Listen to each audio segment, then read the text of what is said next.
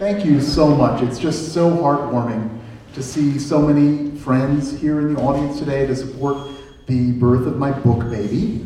That's a common author analogy, and apologies to all women in the audience because I know it's nothing like birthing an actual baby, but it's been 5 years in the making. So thank you for supporting this launch. And this is my friend and colleague Rick Steele, and he will be discussing with me. But I'll go ahead and do a little introduction first. First of all, I just want to give thanks to the space, Manilatown Heritage Foundation, which runs this space, and as many of you know, the I Hotel is right next door, and this is a rather historic location. So to get our sense of place in San Francisco, we can certainly look to the history of this institution and the I Hotel, which about 40 years ago was really birthed the tenants' rights movements. So this is a great thanks that they can support, that we can support them as well by our presence. So as I said, this book has been 5 years in the writing, but the incident which led eventually to the writing of this book happened during a 5-month trip through Asia, which many of you know I took in 2007, traveling from India to Japan, tracing the route of Buddhism, war, and peace throughout Asia, and really trying to come to grips with all of that history, but also really travel to transcendence. I think was kind of my what happened through this trip, trying to gather or kind of merge my soul, I guess, with the cultures of the world, and it was just really an extraordinary trip. In the middle of that trip, something happened, which I'll read to you at the beginning of the book, which eventually led to the instigation of writing this book. I was in the process of writing a travel memoir about that book called Going to Peace, and hopefully that will eventually happen. But as I was writing that, I was about 120,000 words into that, and then I got involved with this thing called Facebook. And it kind of threw me for a loop, and I decided I really had to see what was going on, what was happening to me on this medium, what was happening to our community and our relationships.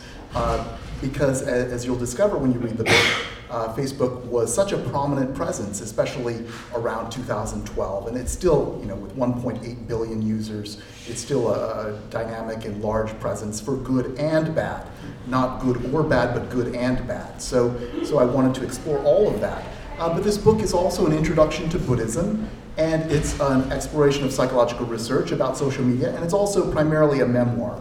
So one of the early chapters, which I'll read, is called Hanoi Rooftop, about the moment which really started the process of writing this book. Hanoi Rooftop. Hanoi, a hot summer night, June 2007. I'm almost at the exact halfway point of my 5-month pilgrimage across Asia, tracing the paths of Buddhism, war, and peace from India to Japan. I celebrated Buddha's enlightenment in Bodh Gaya, learned about civil wars in Nepal and Sri Lanka, said prayers for peace and democracy in Burma, marked my 40th birthday at a monastery in Thailand, bore witness to the dead in Cambodia, and am now visiting my friend, the Vietnamese-American writer and journalist Nguyen Quy Duc, in Hanoi, nearly 40 years after the middle of the war, which forced his family to leave Vietnam and take refuge in the United States. He recently returned here with his mother in hopes of providing better care for her as she ages with Alzheimer's disease. Moving here was an act of extraordinary filial piety. He left home, work, and friends in San Francisco to do this. I admire his devotion to his mother, his embodiment of Confucian virtue. It seems like self-denial, but he might say it is fulfillment. His family has been uprooted by wars and migrations. He has what my friend, poet Bao Phi, calls a refugeeography. This return to Vietnam is an exercise in completing, or at least continuing, the circle of relationships to mother, birth country, and perhaps, in time, to his own heart, which bears both loss and hope. Perhaps it is a move towards redemption, renewal, and wholeness, not just for himself, but for all the people he represents and to whom he is connected. I'm at the middle of my own journeys across Asia and in life. The movement of the heart, transcending nations and boundaries, appeals to me. I savor this time with him, a dear friend in an unfamiliar land, which he makes familiar to me. Jung seems to live at the fulcrum of expatriate and artist communities in Hanoi. Tonight, we are going to an expat friend's birthday party. Her apartment is on the top floor and opens onto a rooftop where we sit and mingle with expats from around the world, all of them looking for opportunity, adventure, or a kind of asylum in Vietnam, far from their native homes. Wine flows and conversations and laughter echo into a warm, dark night under the stars. A beautiful young woman, Yasue, introduces herself as she sits down next to me. Soon we're immersed in each other's stories. She's Japanese, but grew up in England, and could easily be a Japanese Kate Middleton, complete with British accent. Now she calls Vietnam her home for now. Yasue tells me of family and relationships, past and present. They've been a challenge, to say the least, especially a boyfriend or two. Her loves have been passionate, intense, and even dangerous, taking her to extraordinary vulnerability, where she'd shown her strength, faced down the threat of violence, and transformed the ones who threatened her. The coin of this queen's realm was coolness under fire. Keep calm and relate on. Relationships were messy, but they could be revolutionary. As she discloses difficulties and traumas, my heart opens for her. It seems to be just the two of us here, our friends forgotten in a moonlight spell. It doesn't seem that we've met for the first time, but that we're reunited after lifetimes apart. But even if we didn't know each other before from some enchanted past life, we're new best friends now on this Hanoi rooftop with the stars aligned above us. After a few hours of listening and sharing, I have to leave. Duc gathers me, shooting me a look of bewilderment and perhaps a twinge of jealousy as he mentally compares our evenings. He seems to think I got a bigger slice of the pie tonight. But he has many Hanoi rooftops ahead of him. This is my first and possibly last. Yasue calls out to me as I leave. "Are you on Facebook?" she asks. "What's that?" I ask in return. She says she'll send me an invitation for this Facebook thing, whatever it is.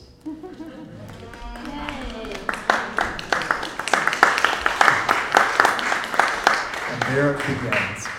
All right, so now I'd like to open it up to a conversation with Rick Steele, who is a psychiatrist and teacher, and also a loudmouth. A loudmouth, and the former director, he doesn't want me to say this, but the former director of the C.G. Jung Institute in San Francisco. So, we all make some mistakes. First off, this mic is not working, but first off, I would like to recognize the 5 years of work, blood, sweat, tears, creativity, and love that have gone into this. Rob, congratulations.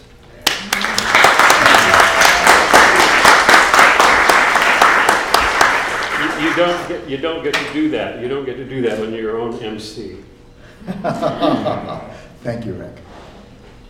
The moment you just read us, spoiler alert, has an echo later in the book. And it, for me, made a kind of archway of relatedness through the whole thing. But you say yourself in the introduction that the book is a bricolage. And to me that means an assembly of diverse things that somehow makes a creative whole. Could you comment on that part of Facebuddha? Sure.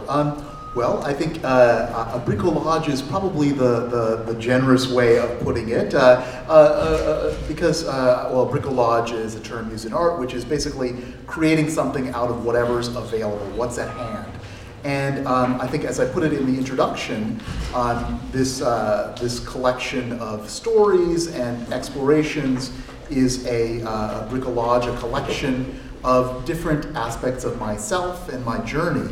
I think ourselves are bricolage, particularly the immigrant experience. I think as I've talked about it with some folks here, our experience as immigrants is largely bricolage. We make do the best we can with whatever's available. And so that's kind of the spirit that I intend that word. But also, I think some people might find the book somewhat episodic and moving from one aspect to another of what I'm exploring. And so I guess to be patient with that, and the introduction kind of explains that, but yeah, that's what. Did you have an overarching feeling as you went through this? Did they assemble themselves in some order, or? I think so, especially after I'm rereading it, and I think it's beginning to grow on me. Yeah, I think so. I think the overall spirit is about transcendence, and that's the theme that kind of pulls everything together for me anyway. So we'll see what my readers have to say. I have an advantage over almost everyone in the room because I've read the book. I don't remember if it was E.B. White or E.M. Forster writing about writing said, "Remember the reader." Do you have any advice for the reader of Facebuddha? It's a big book. Yeah, I think just take it at your own pace. And I say in the introduction there are a couple of chapters which might be a bit challenging if you're not interested in Asian American film. And don't tell me who you are, because you probably won't be in this room. But if you're not interested in Asian American film, or if the doctor-patient relationship is not your interest, then there are a couple of chapters which I say in the introduction you could kind of pass by. But other than that, I skip from psychological research to Buddhism to memoir, and so you'll find that. So just remember those three threads, and you'll figure it out. Eliot said that there are three conditions. Live in the same hedgerow, look alike, yet differ completely. Attachment to self and to things and to persons. Detachment from self and from things and from persons. And, living between them, indifference, which resembles the others as death resembles life. I can only imagine that writing a book of this magnitude was a Buddhist exercise in calisthenics that you'd never encountered before. How about the attachment and detachment going through a process like this? Well, I think, boy, that's a question. I don't want to talk. I want you to talk. You want me to scratch my head for a while? So I think the process of writing is there may be writers in the room. Involves really kind of losing yourself in your words and just forgetting about. I think to study the self is to forget the self, and so I think writing is a process of trying to understand the self, but also let go of the self. And so I think you'll see that in the book. Maybe the attachments and I kind of make fun of myself for some of my attachments, and then also kind of trying to, as you read in that first paragraph, my feeling of trying to kind of unite with the bigger story of life and kind of lose myself in that. So, yeah. I was thinking actually of the production of the book itself too. That is a material process in the world that cannot proceed without significant attachment, correct? Well, yes, but actually, I think it's getting better. I'm feeling comfortably, but not painfully attached to my book. I hope many people read it and it starts conversations. But you notice. Part of the Buddhist practice is just to notice what comes up as you proceed in life. The frustrations of marketing or getting the word out or reactivating Facebook, and in order to do that, and then just again finding some things which are not so easy to do, And so I think you know one kind of summary of Buddhist practice is let go. So I think that's the process that I'm trying to do, to be gently attached to my product in the world, but also let it have its own life and see where it goes. So trying not to get caught up. Yeah. You sure that's all you have to say on that, huh? What you chose to read tonight is a kind of aliquot, sort of essentially perfect relatedness. Like it stands as such a good example of what you say throughout the book. You must use the word relationship 20 dozen times in the book. Give this as an ideal. Can you help us see where relationship really operates in the quotidian world, the less ideal, the less hand on rooftop, the sort of day-to-day? Can you comment on that? Well, I think it's just about caring and being kind to people and listening. And I think that's... How do you see it in your day-to-day life, and how might we look for that? Oh, well, I think probably everyone here in this room has some story about that. But I think it's just being present, really. And that's the two wings of the bird for Buddhism are mindfulness and compassion. So being mindful, being present with whoever you're with, and being compassionate. And I think both of those get a bit frustrated with the online experience, which is the big divide, which I write about in the book. But so bringing mindfulness and compassion, and certainly we both do that in our work, and every mental health professional here does that as well. So yeah, no, certainly in our work. I'm just thinking when I graze through Starbucks and wink appropriately at the barista, and they smile. Is that relatedness in the way you're talking? It seems so trivial compared to the hand on rooftop. Yeah, I mean, I don't know. You might have something to say about that, but I think in the playful way that we all kind of get along, kind of making eye contact and smiling at people and just connecting. I think that's kind of the basic beyond Buddhism. I mean, isn't that zest of life and connection kind of the basic ultimate human religion, which predates everything? Which is the reason why we're all here, is because we managed to care for each other for 150,000 plus years. And so I think, sure, all of that's the zest of life and what we should enjoy, not to spend our lives behind screens, I think, ultimately. Got a lot of faces showed up here tonight, didn't they? Absolutely so, yes. This must be a very good example of what I'm asking about. The online community walks the line of community versus individuality kind of delicately, and with a lifetime in psychoanalysis, I'm so committed to individuality. I see the pressure in Facebook, well, I use Facebook, forgive me, but in social media to conform. So individuation versus conformity. Can you kind of run this through some of what you've learned about Facebook?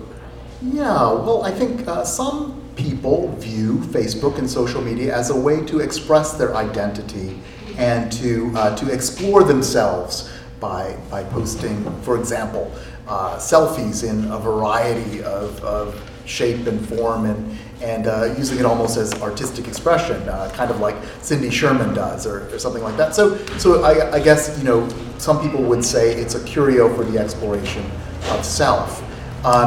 But I think we're all I think even in real life we are both expressing individuality and also commonality with others, and the extreme of commonality is conformity, and so I think that's something that I notice online is that what propagates most for good and bad are kind of specific interests. Specific kind of beacons of identity, whether it's about racism or sexism, and those are the calling sirens, or not the sirens, but the beacons of identity, and those tend to organize people and propagate very well, and especially anger. Anger is very prolific on social media, and And so the question is, kind of how do you relate to that? Can we only kind of gather as a community in anger, or what? I mean, so that's just one of the questions that I take up. But yeah, I mean, I think the danger is that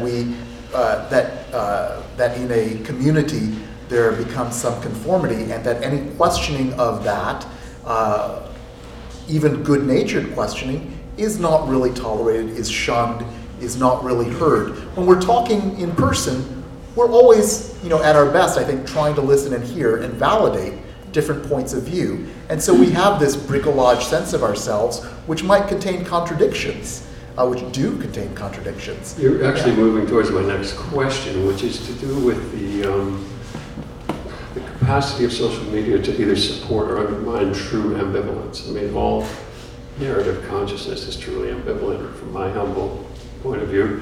And it seems to me, what you were saying about anger gets at this, that it's much easier to have a two-dimensional world online. I think so. It's there's a Buddhist saying, the world is divided into those who are right. And so if we all get, and this you mean I'm alone over here? This is a reason that I deactivated my Facebook account originally 2.5 years ago, was because I felt like I was getting too attached to my opinion about certain things, and other people were just very attached to their opinions. And then how do you have a conversation? How do you recognize ambivalence, really, and rather than just I'm sure we've all had discussions with people who are just very black and white in their thinking, or and we can all become that way when we get attached to our opinions, especially online. I bet you've seen some of that in responses to your blogs. Oh, well, sure. I mean, I think anytime I write about anything approaching racism or sexism, I tend to, I mean, there are some trolling comments which are very, negative. So that happens, but not so much to me. I know there are other people who have encountered ridiculous amounts of trouble with that. So yeah, I mean, any quick glance at Twitter will show you how some people become very sadistic about their opinions. And yet there's a forum for subtlety and ambivalence as well. Online? Online. I don't know. I haven't found it. Subtlety and ambivalence online. The Subtlety Network. I don't think it gets too many shares. Maybe, yeah. It's very quiet share. Right. Yeah, I don't know. I haven't seen it. But if somebody wants to invent that, maybe that could be the next Facebook. I've got some Greek in this question. Oh, no. The ancient Greeks had two words for notoriety, time and kleos. Time refers to the visible signs of... Visible what? Visible signs of success or accomplishment. Like when you think of online profiles and everybody loves sunsets, hiking, and drives a Subaru. And kleos. Kleos is what people say about you when you're not present. It seems to me, as a naive person, that the social media lend themselves tremendously to time, but kind of leave kleos in the shadow. But I could be misguided. Yeah, I think social media is kind of a display, right? And people display whatever they wish, and that's fine. I mean, I've seen plenty of examples of character and really heartwarming stories, and people sharing tribulations as well. That can happen online. So I'm not saying that social media is all bad, but I think the worst is what one of my patients called it, success theater. And so people show their highlights, the highlight reel, the things which, being on, getting an award, or, I mean, that's all fine. But, showing great pictures of themselves on vacation and all this, and that's fine. That's fine to some extent. But you know, I always say the juxtaposition is you're looking at all their great pictures, their highlight reel, their success theater, while you're at home in your pajamas. So you always feel like a loser in comparison. Feeling fat. Right, exactly. I mean, that's yeah. I mean, you know, there's on Instagram there's this trend called the fitspiration images, which is people working out. You know, so you know, I call it fit shaming. So, you know, if I want to do that, I'll go walk Venice Beach or something. You know, you know how to feel ashamed. Yes, exactly. I think you touched on some of the studies, but particularly social ones. But do we have a neurophysiology of compassion? Wow. All right. Well, I might turn it over to one of our transition questions here. Yeah. I think this is being actively researched right now, but there are areas of the brain that are related to mindfulness, the experiential self. We have mirror neurons, as you well know, and which are literally how our brain kind of echoes what we see others experiencing. And so I think that's thought to be the kind of the foundation of compassion. All right. Yeah. Comments from the floor? Yeah. Anybody? Alan? Do you meditate every day? I do. How meditate. long do you meditate? 45 minutes typically. In the morning? Yes, in the morning. Before coffee? With coffee. Meditate with your eyes open? Usually open. Yes. Yes. And sometimes with a guided, but usually just by myself. Yes. Use visualization, or you just watch your mind? I just watch my mind mostly. Yeah. Yeah. So. I really only got one more question. Oh. It grows out of an experience I had last week with a colleague who happens to be present. I was going on about tonight's presentation and sort of saying that I was Facebook naive because I didn't have a Facebook page, and what about that? And he said, oh, you don't know. And he searched it, and I do have a Facebook page.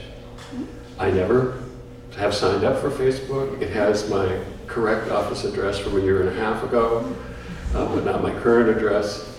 I feel deeply ambivalent about this. I need you and the audience to instruct me whether to go forward.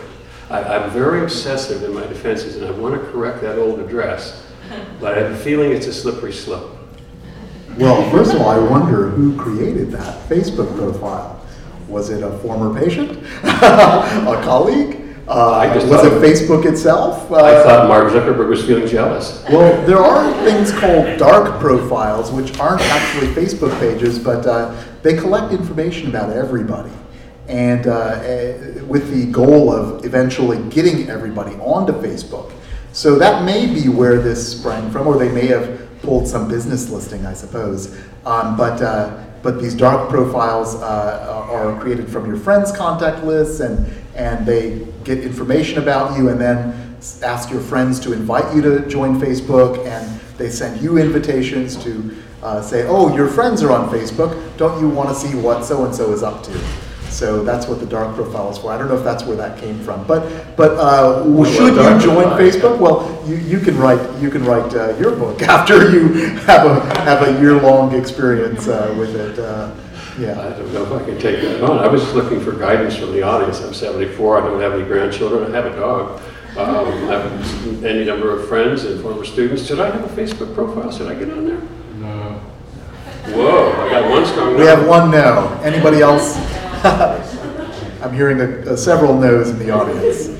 Well, we'll speak afterwards, or we'll take these questions. I want to be clear about the danger I'm exposing myself to even reading this book. Incidentally, the book is very long. 412 pages, 111 notes. Read and enjoy. Yes, yes. Yeah, so, yeah. You have anything more? Or, I'm good. Okay, all right. Take questions from the audience, or? Yeah, sure, we could. We could take some questions. I could also just kind of describe a little bit more about maybe the process. Like I said, I've been writing it for about 5 years, and I described that. I had an agent for this book until unfortunately his family member had an illness and he had to drop out of the business, and I started writing another book. and thought I would try to sell that first. That didn't work out. So earlier this year, about 6-7 months ago, I decided to go ahead and self-publish because I didn't want to wait 2 years. So that's why I felt like the time is right. And as we're seeing now, Facebook is always in the news. And most recently, we've had both the good and hopefully the positive as well. The positive, the spreading of messages, the raising alarms and solidarity around issues of sexual harassment and abuse. So I think that's, overall a very positive development and potential. But then we also have the possibility that it's negatively influenced many of us, or many people out there in the country with the Russian ad buying scandal and so forth. So this is a huge, Facebook is larger than the Catholic Church. It's larger than any country on earth. So it has a big influence. And I think, the medium is the message. So this is what we really have to pay attention to is, as the question that I took up early in the book was, how is this affecting me? What's the effect on my relationships and on my community? And how can I be more mindful about that? And where do I want to place my feet? Where do I want to place my intentions in the world? And so that just led to a deepening of experience in the world and also a more reflective experience with my time on Facebook. So I hope people enjoy my exploration. But we can turn it over to questions. I see you have a question. Ravi, first of all, congratulations. Thank you, Bruce. Yeah, so good to see you. I'm delighted. And I would like you to imagine that Mark Zuckerberg is in the audience. Okay. Okay, you see where this is going? Uh-huh. And because, in some ways we treat Facebook like this monolith, and I would like to think that, no one, but I would like to think that Zuckerberg is serious about being part of a positive force in an evolving cultural consciousness. He's going to seek out people, sort of like the Dalai Lama bringing neuroscientists to Dharma Salon. So Mark Zuckerberg, we're in the audience tonight. What would you tell him and what would you exhort him to do from this perspective? Boy, that's a great question. So if Mark Zuckerberg was here, what would I tell him to do? Wow, I don't know. I think I would like to engage with him about this idea. He dreamed up this thing, which has become so prevalent when he was a college student. And what does a college student know about relationship, know about community, know about the world?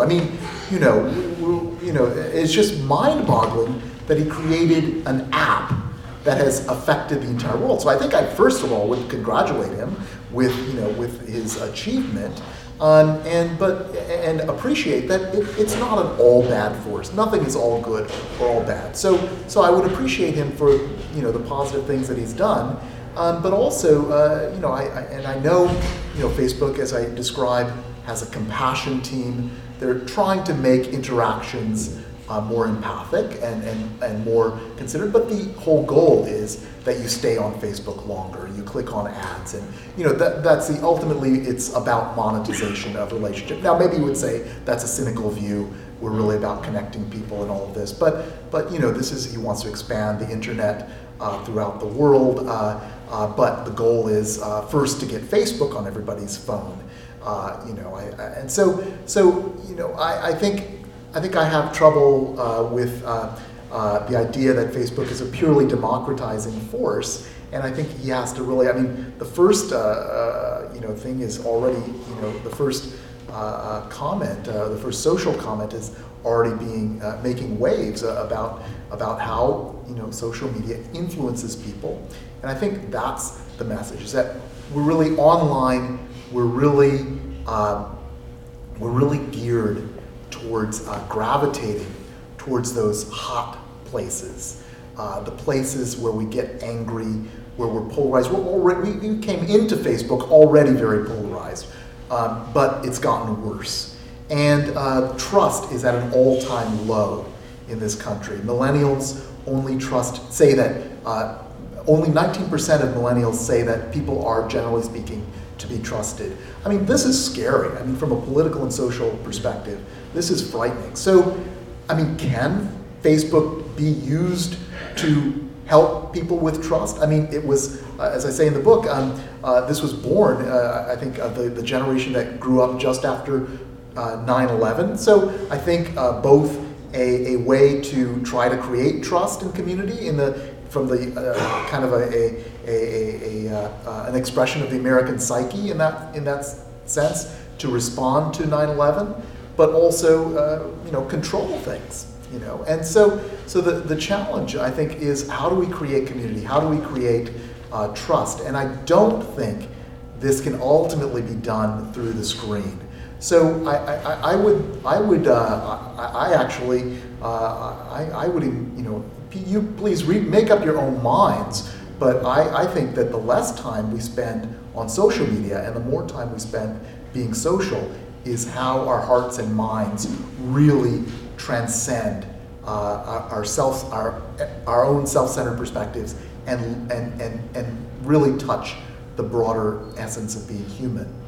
Well, there goes that position of your being a spiritual advisor, I think.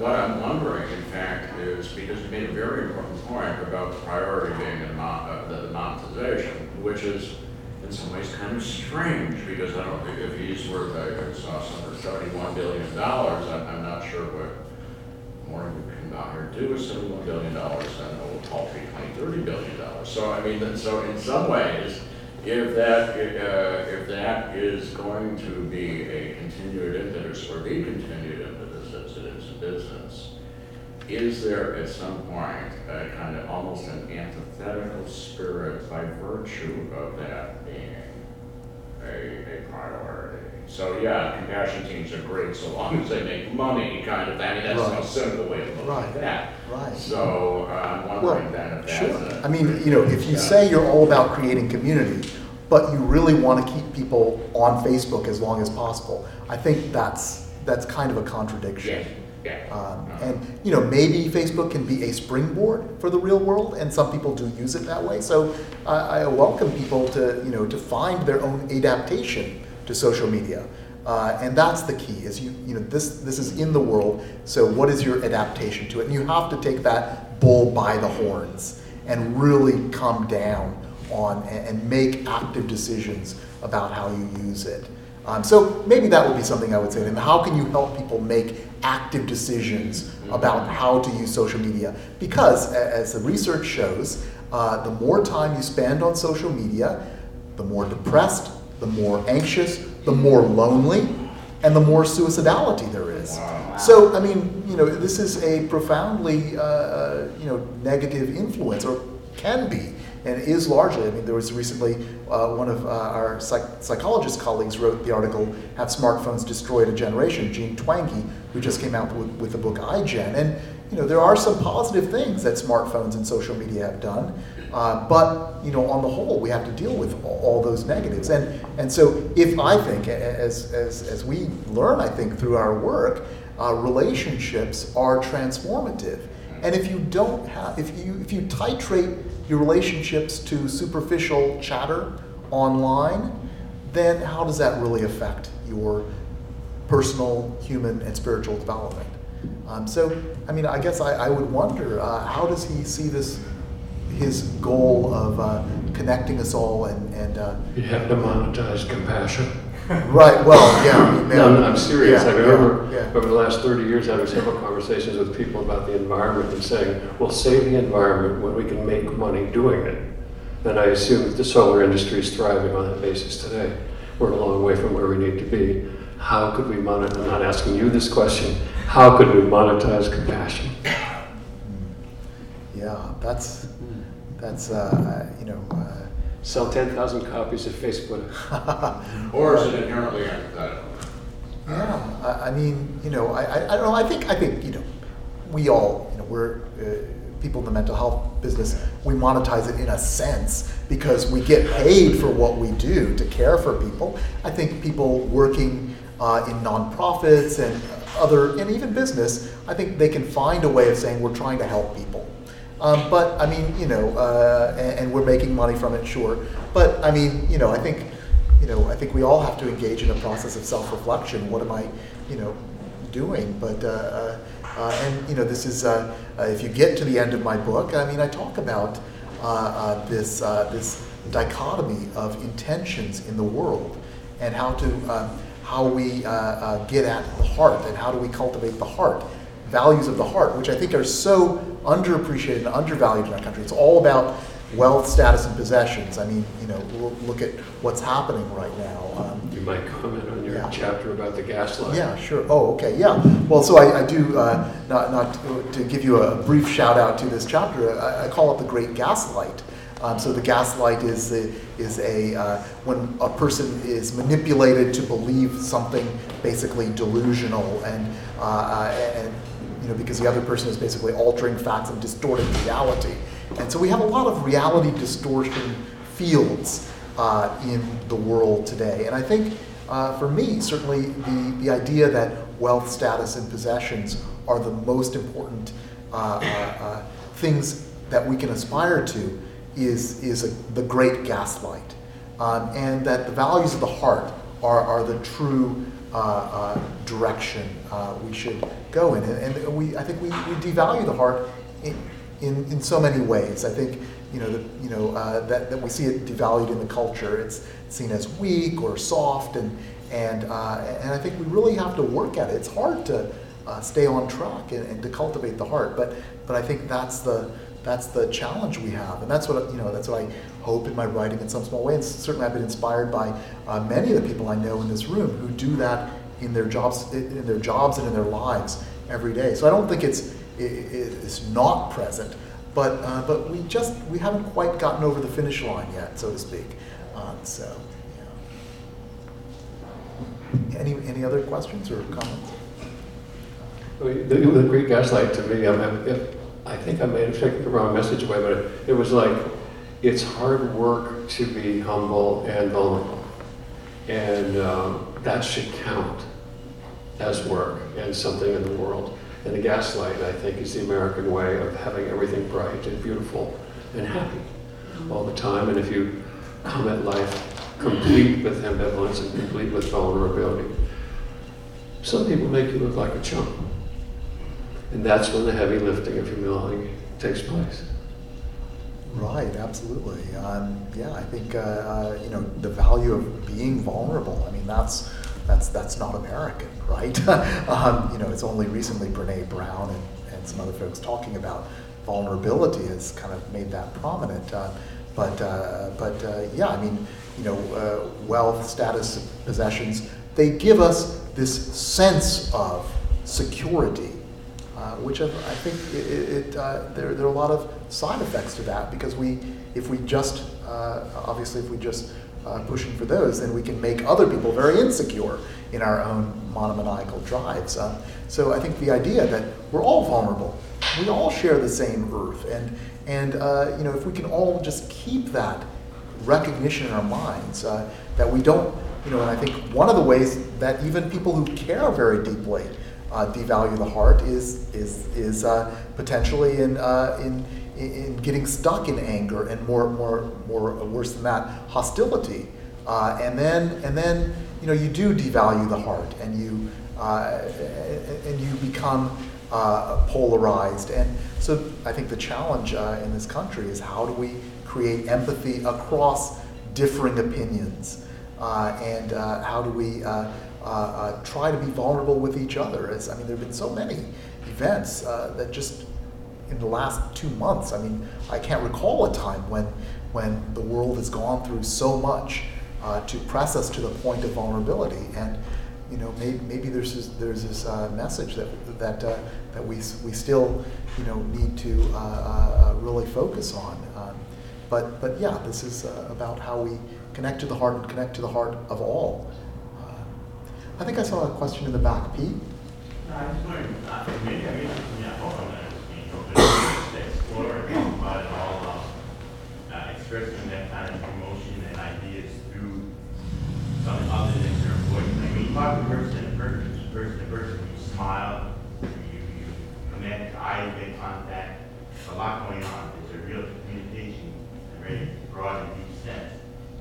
explore what it means to try and do that through a medium.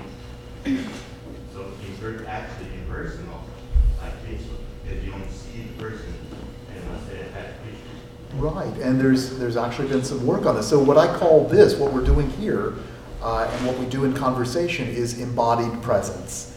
And we get all the tone of voice, facial expression, body language, all of that comes through. And it brings you closer, and the mirror neurons work. And so you feel with the other person as well. But online, of course, you lose all those cues. And at the extreme, we get what's called cyber disinhibition, which is where the trolling and they've done studies about the folks who troll, and a significant percentage of them are actually sadistic. And so they without the presence of another person, people say things that they would never say to another person face to face. So I think this is why, and then once you activate that circuit, that what we could call the primitive brain, or the amygdala, which is the kind of very reactive, threat sensing part of our brains. If we keep activating those circuits, we lose the circuits from the higher brain, which are responsible for long-term planning, for compassion, and for regulating those impulses and so forth. And so then we're stuck in a negative loop. And so that's why I think that we're kind of I call social media the auxiliary amygdala. It's what we connects right to the back of our brain, and then we just get all worked up and sometimes angry and crazy and all of this, and we sense threat and we feel like we have to react. But how do we go from reaction to response and connection? And that's what I'm looking for. Yeah. Does that answer your question? It's good discussion. Okay. All right, thank you. I see another question. Was it Eileen or no? Behind? Yes. I have a question about your title. Yes. I'm neither a Buddhist nor a psychoanalyst, so could you just first define what transcendence is? And I'd like you to really go into detail.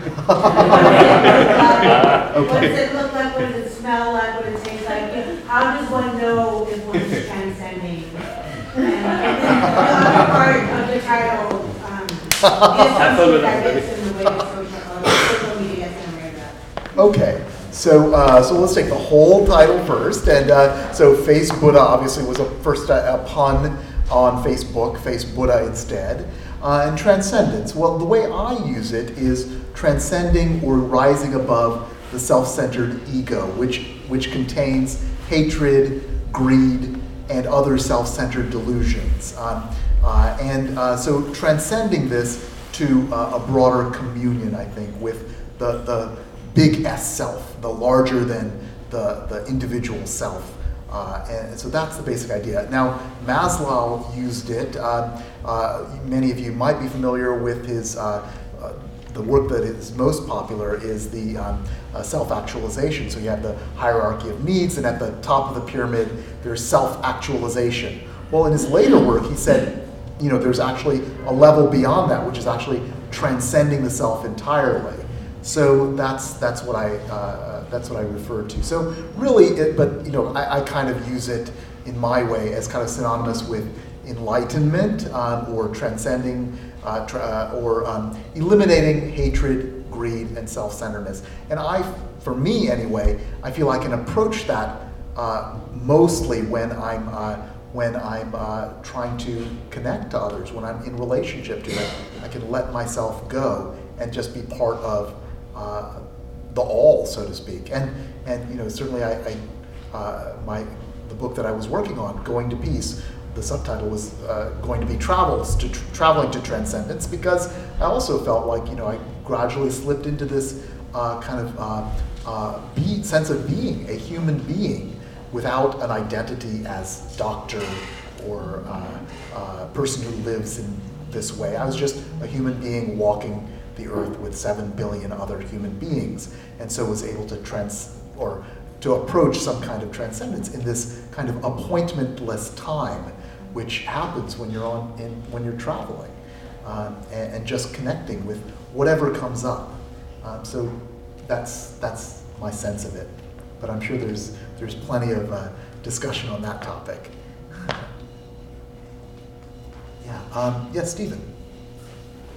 I don't know if there's a question in here, Ravi. I must say, so I haven't read the book yet, but I couldn't help but sort of see that in the beginning sections you are reprinting or quoting from Memoirs of a Superfan.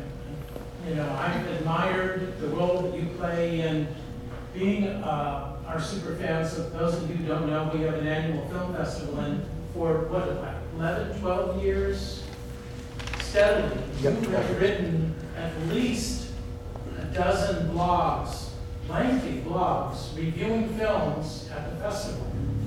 And it occurs to me that what I love about them always is that they're so rich in a combination. It's not like someone just saying, these films are great, you should see this one.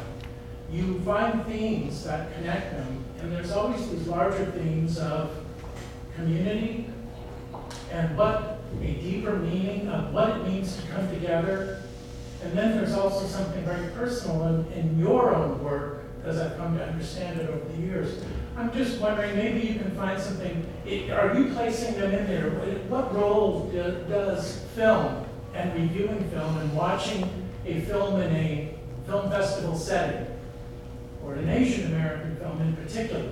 You know, could you have done this? Do you write also when you go to other film festivals? Or do you approach this notion of identity and community and this discovery of what our own cultural connections might be to our, you know, to being Asian American? I'm just wondering what part that plays in the development of the book. Well, CamFest has been just an extraordinary part of the life of the community for so many years, and it's changed my life. I mean, part of the reason I went into psychiatry was because I realized how powerful stories were, and how you could watch a film and watch somebody transform over the course of 90 minutes. But every year, as you know, I take off most of the week of CamFest and just immerse myself in films and write about them. And I'm so grateful to Cam for allowing me to do that for this time, because that is also a transcendent and spiritual experience as well. Travel, but also writing about film. The film festival, through 100 films, takes us around the world. We really get to forget about our own stories, but really pay attention to the world and take in the world in a very deep and profound and, yes, spiritual way that is transcendent. And so I think it always brings up this quality of who are we together? Who are we in relation to each other? And that always has an impact. Well, who am I? If there's this relation to the world, if all these stories are speaking to us, well, who are we to be now? And so again, everybody, if you haven't gone to CamFest, just please take the week off and see all these films. And I think it's really transformative. And so thank you for your work, and everybody from Cam who's here for supporting the festival and all the work you do year round. So thank you. Rob, I wanted to say one thing about transcendence from a psychoanalytic point of view. It's rather less lofty, but I wanted to direct myself to your question. In the analytic sense, psychoanalytic sense, transcendence is the process whereby we move from one conscious attitude to another. Sounds simple, I know. But if you stop and consider, the organism, the culture, everything is always in motion. So a conscious mind is forever in transcendence. That doesn't sound as lofty, but it's just as big a challenge.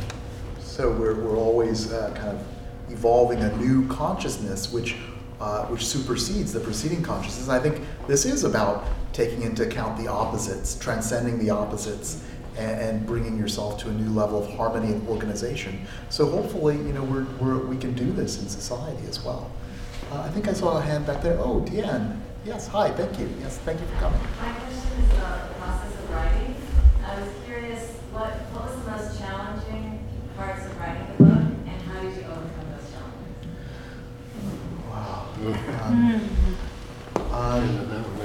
Yeah, the most challenging parts.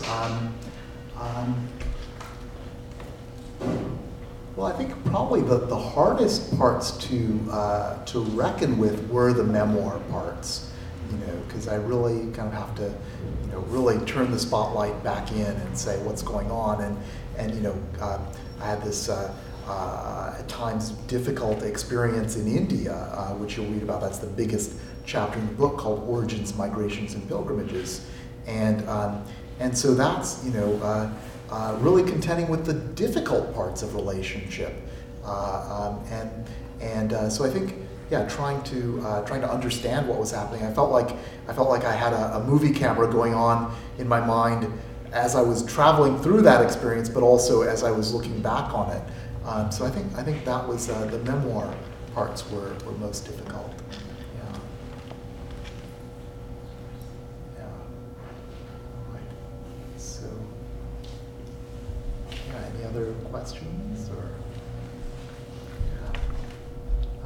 does anybody have any? How many people here are on Facebook pretty regularly? I see about half of the hands, I think. A third to a half of the hands. Okay.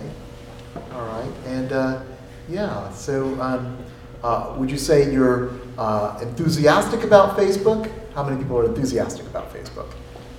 Or all right, at least one person is. A few people are enthusiastic. I've heard one person called a social media queen already. So maybe I'll ask you about what that's like to be anointed. But so some people enthusiastic, and are other people? Do you find yourself ambivalent about Facebook at times? Do you notice times? Yeah. So and I think that's probably the most common position. People, like something about it. They stay involved for something, whether it's the events or catching up with their friends, or friends or family from a distant location. Sure. So those are all positive things. But then there's the ambivalence, and so that's as we talked about ambivalence. This is what I try to explore and try to really work through. If something has both good and bad, what's my intention with it? So, Oh, sorry, Isabel. Yes. Yeah, I don't know if you told me that, or I heard for somebody else, but from that, for somebody who wants to write about wants some ambivalence about Facebook, but I think in order to be published, when a publisher, you need to have 1,000 Facebook friends in order to even start to have a publisher to work with you. Is that correct? I mean, that's not a Yes. Well, I had one agent tell me, I don't work with authors unless they have 50,000 Twitter followers or more. I'm like, you don't have time to write if you got that many Twitter followers.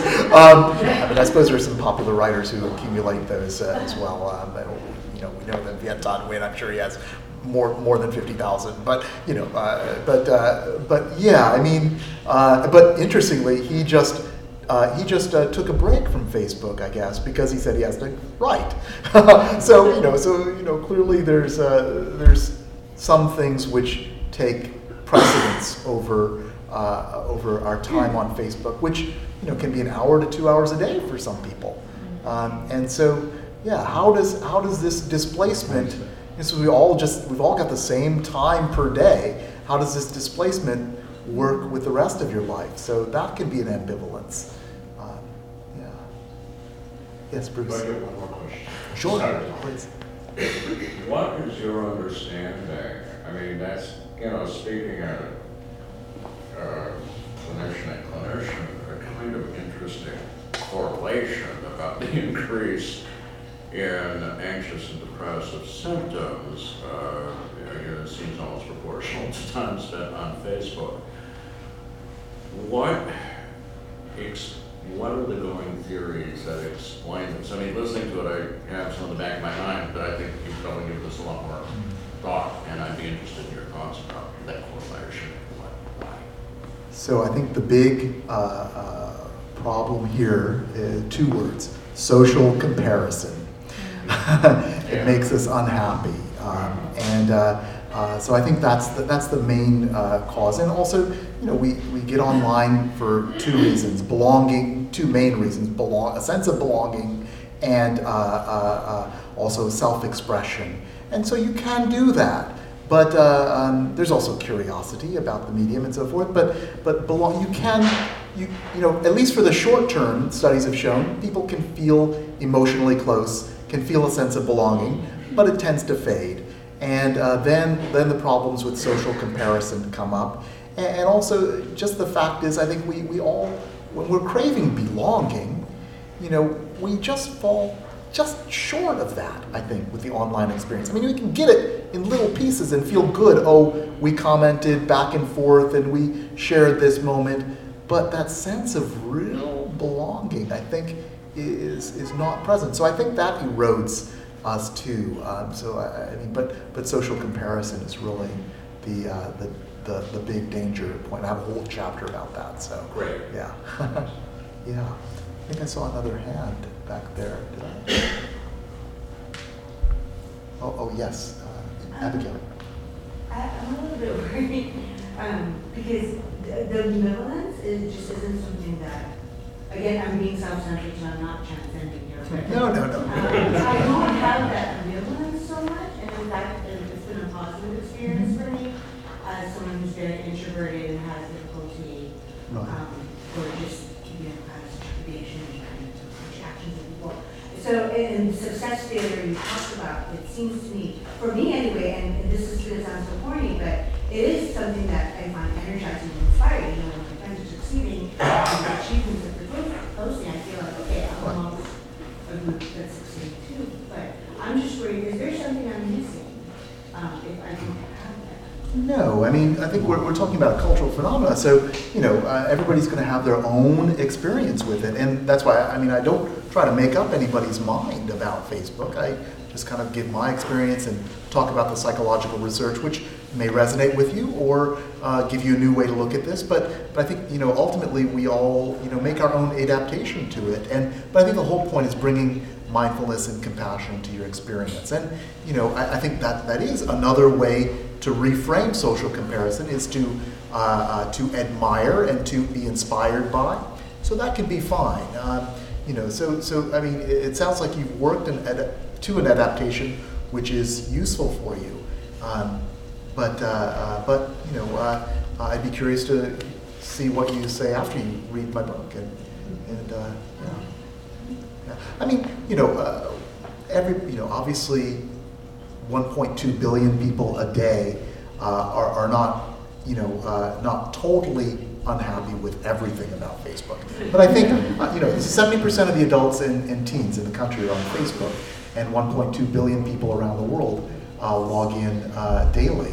And but I think that there is, at least a significant percentage of those, I think, if I understand people, if I understand the psychological research that's been done about it, are either ambivalent or they have periods of frustration, or they're just not quite sure. And I think we're all reaching for this sense of connection and belonging. And Facebook surfaces, and Twitter, and social media surfaces the problem of belonging, but it doesn't solve it. And so, how do we really approach true belonging and true community, and even the beloved community? Thich Nhat Hanh says the next Buddha will be the Sangha or community. In some sense, your Facebook friends are a community, so they can inform and entertain and inspire you, and that's all positive. But what are we really looking for? And I think that's a question which we all, at this time in the life of our city and our nation and world, really have to, see what can really, how do we find belonging for ourselves? How do we create belonging for others? And I think that's the real question for me. I don't have the answer to that, but I think for me, the answer lies in more commitment to the real world. Viet. Oh yes, by the way, Viet is sitting back there. He designed the cover, so thank you, Viet, for designing the cover. Viet I was just wondering about reconciling spirituality and activism, because spirituality can be somewhat of an esoteric practice, and then activism sometimes can be, reactionary or engaged in, anger. And I think, you're one of the good embodiments of, spiritual activism in a way. I haven't read the book, but. Yeah, so, I think, probably we get active around things which are threatening to us as individuals, as a community, and so forth. So, reactions aren't necessarily bad, but they do happen. But, I think ultimately what we're working for, what I would be working for, is a real community. It's not a sense of overpowering, for me anyway. It's not a sense of one side overpowering another side with anger and with intensity, but rather allowing us all to experience our humanity. And I think that's through the challenge of love, And so I think that's, for me, and obviously I've been inspired by the same people you could probably name also in terms of this philosophy of love and really even loving your enemies. I mean, this is some I talked about this with some young activists, and they said, isn't that asking us to do emotional labor? And okay, maybe that's one way to look at it, but I feel like all life is emotional labor, and the question is, how do you relate to the task of being a human being with other human beings? And one of my blog posts earlier this year, which I wrote and then I read to a group of writers and activists, and I wanted their feedback because I thought that if I posted this, I would literally get tomatoes thrown at me. I just thought that this was back in late January, early February. I wrote a blog after many months of meditation and really struggling with the election of Donald Trump, called Compassion for Trump. So, so hopefully nobody's going to throw my book at me right now. But how to have compassion for somebody who's been so damaging and so hurtful. But for me, anyway, it was empowering to connect to a place of understanding of his inner life, or what there is of his inner life, perhaps his insecurity or so forth that drives him to proclaim his popularity and all these things. So really seeing underneath the bluster to the human being underneath was a way of feeling a sense of compassion, and I felt no longer submerged by an oppressive force, although we are all still kind of in that state. But at least psychologically, it was a turning point for me. So I don't know. I think compassion and love can be very empowering.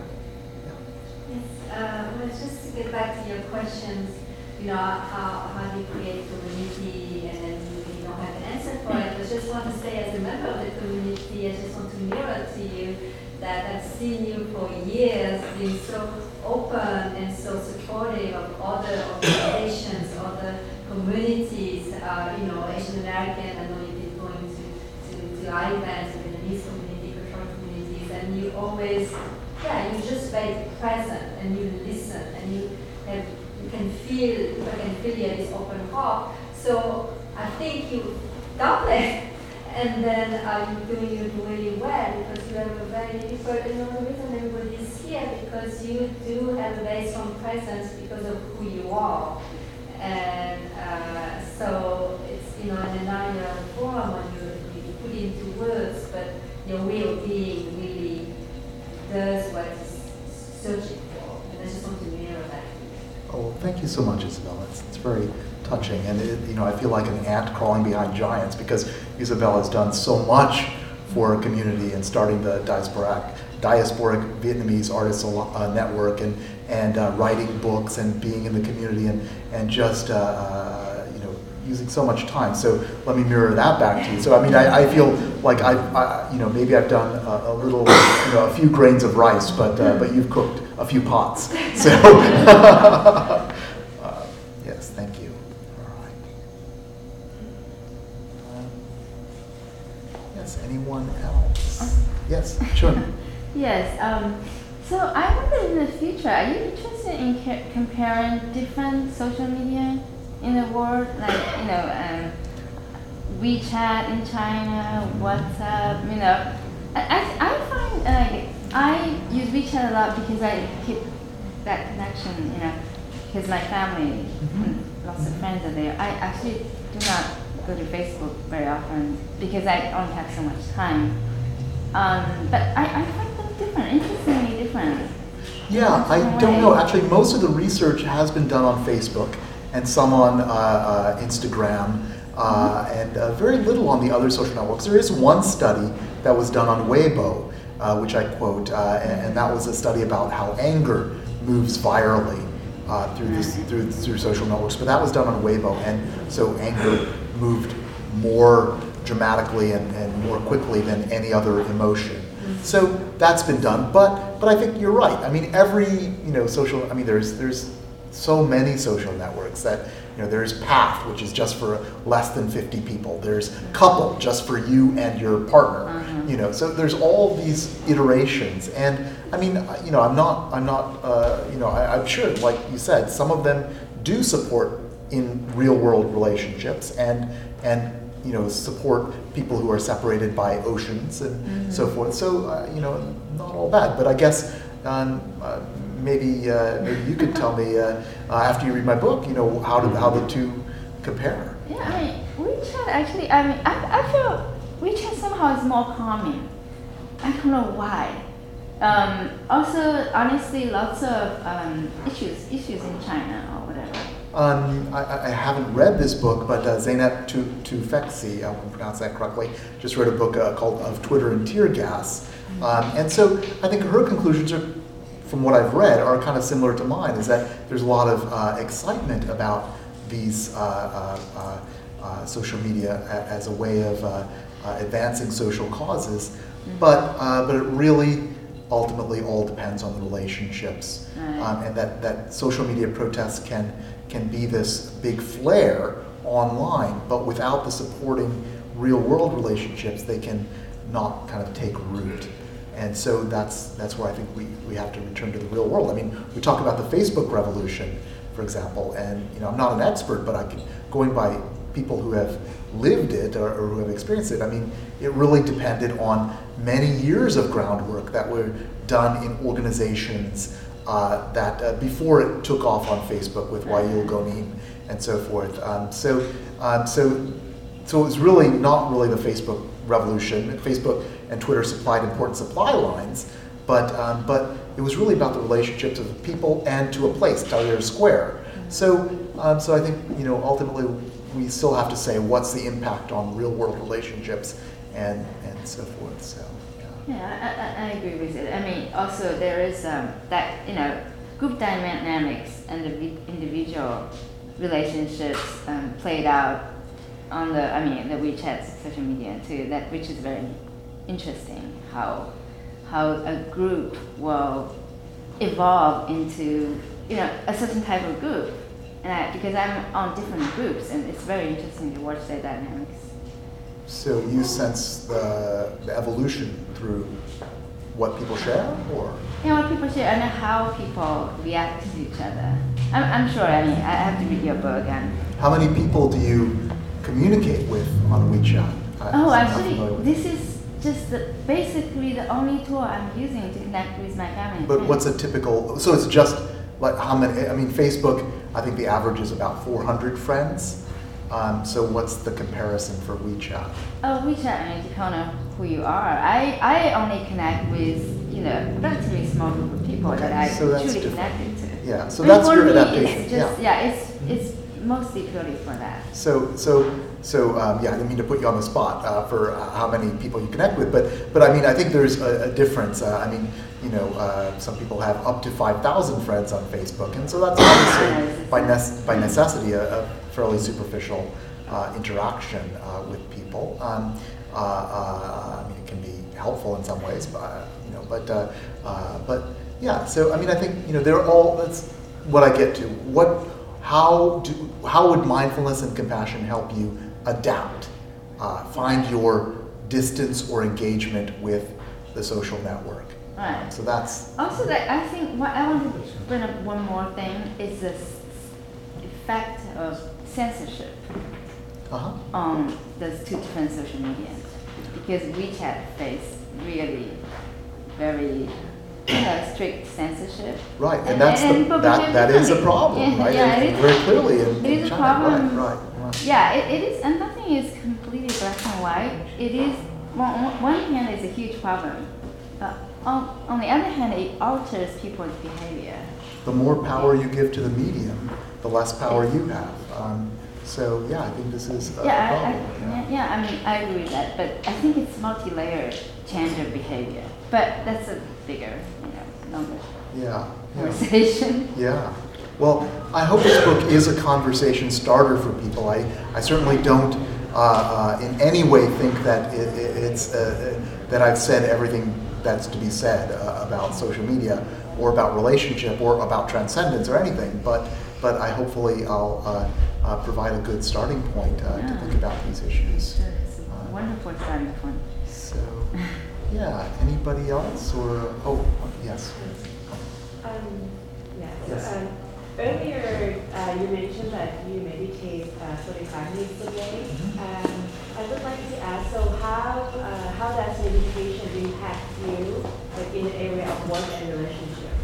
Well, I think it helps me deal with life, for one thing. So I always feel like I'm building and cultivating a reservoir of patience and being able to not get tied to a reaction or reactionary engagement with people, but or with my own thoughts even, but have that reservoir of mindfulness to look at the stories that come up and just watch them, and hopefully be better at diffusing them if they're if they're not accurate.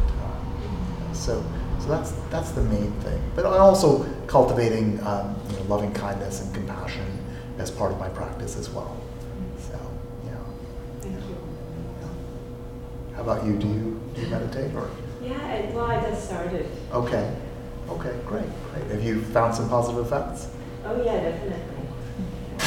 Great. All right. Yeah. Any other questions or? All right. Well, thank you so much. Really, it's heartwarming. So it's a bit like almost like being at your own funeral. I said earlier. We had a bit of a wake, and so kind of gave me that. But hopefully it'll be better than that. I'll have a rebirth. So thank you. And I think there's still plenty of food and drink. So please mingle, and I'll talk to you more. All right. Thank you so much.